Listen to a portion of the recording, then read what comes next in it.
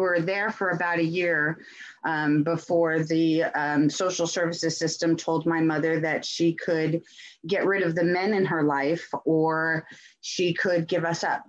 And so she came to say goodbye one day, and my brother and I didn't really know what was happening. And she said goodbye, and she left. And my foster mother explained that she had put us up for adoption and that we wouldn't see her again. And she said very matter-of-factly, this is something you could cry about, or you can just get on with it, accept it and get on with it. And so we accepted it. And then a couple months later, I was going on this weekend to Sacramento, and my brother's bags were packed to spend the night at his best friend's house. And my sister, the foster parents were adopting her. So I was actually headed to a group home where I was placed for a year and a half, and my brother got adopted by his best friend's parents. And I remember thinking on that car ride with my social worker to Sacramento that there can be no God in heaven, or and he must hate me, you know, because no God would ever take my brother from me. Like, he was my everything, and I was all alone in the world now. And I went to a group home, and I was smart enough that I got to go into public school, and I was put up for adoption right away. And I met a wonderful woman, and I didn't want a father, and she was a single mom looking to adopt, which back in the day was unusual. And she adopted me. And so I had gone from poor, welfare poor, to this she was very wealthy. And like, we had steak for dinner wealthy, like that was crazy to me. And I went to a private school, so I didn't fit in. I spent like a lot of my life not fitting in anywhere. But fortunately, the people, the adults in my life took care of me, and they made sure that I got a good education.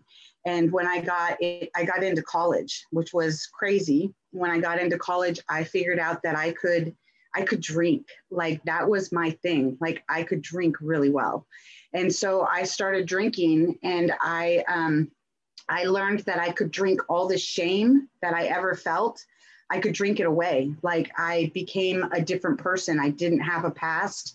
I could pretend that Cynthia, my mom, had been my mom forever, and I was normal like everybody else.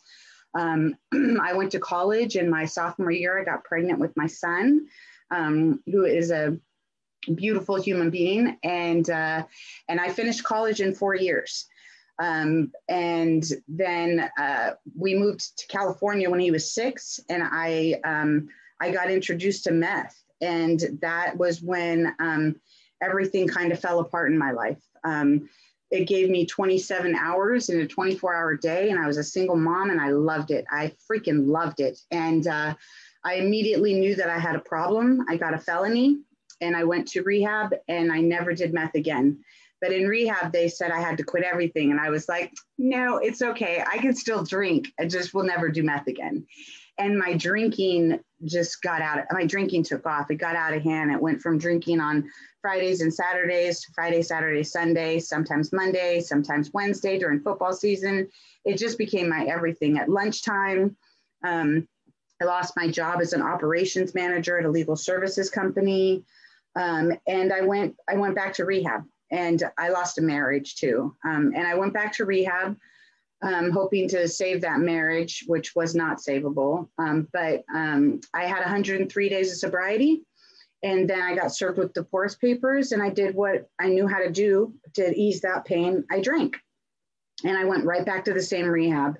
And the counselor said, what is it that you want out of recovery? I mean, what can I help you with? And I said, I need to learn how to feel. And she said, feel what? And I said, I don't know how to feel anything. I don't know how to be happy without drinking. I don't know how to be sad without drinking. I don't know how to do anything without drinking. And so they allowed me to stay there for 6 months. I got to go to 90-day program. Then I got a job, and I got to go back to the same house with all the girls. And I did that for 6 months. And in that time period, I learned that I needed a fellowship and I needed a sponsor willing to walk me through the steps.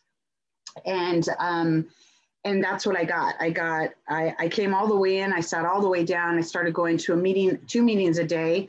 My home group is also a 7 a.m. meeting at the Canyon Club that I don't miss ever. And I just built a fellowship around me. I built a strong fellowship.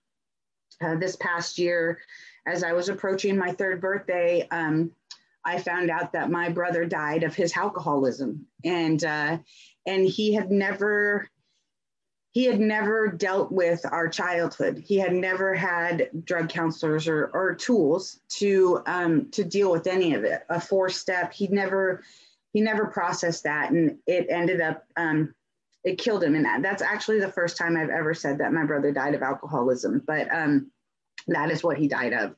And I thought for sure I was going to drink. I mean, I thought if anything ever happened to my son or my brother, I would drink.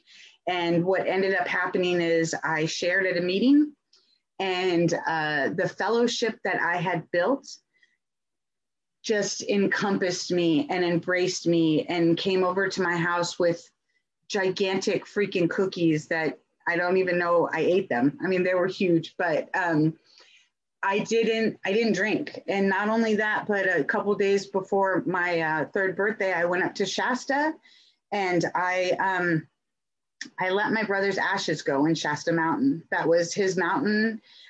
He claimed it when I was like 6, and I didn't drink. And I came home and I shared about it, and I had my first real spiritual experience where there's a picture of me throwing his ashes out, and there's a picture of him, the ashes just all around me. It was like the wind was blowing, and it's an incredible picture. And I consider that my first spiritual experience, and my experience of him saying that he loved me, and it was his last hug and his last goodbye. And I came back to the rooms and I shared that experience with my fellows. And I picked up, I'm working with 2 girls, walking them through the steps. I've shared that experience with them.